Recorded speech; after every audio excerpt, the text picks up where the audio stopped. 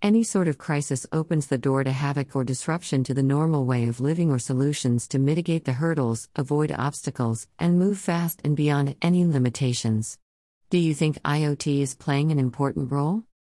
Internet of Things, IoT, helps the industry respond in a flexible way to outrages, and with the IoT, utilization and condition of the individual machine can be tracked in real time, where the transparency can be easily seen in the supply chain sector. In times of exception situations like the corona pandemic, physical presence in the industrial sector has been hazardous and became a challenge to be known as the cause of risking contagious diseases.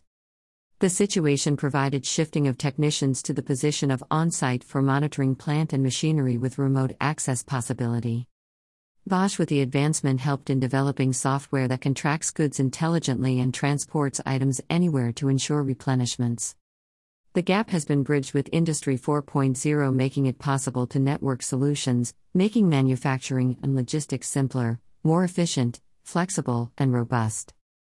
The technology provided a solution with Remote Handling Assistant, which is a breakthrough for any industrial production or revolutionary business, and hence provides a guide map to enhance its capabilities in the technological zone or sector.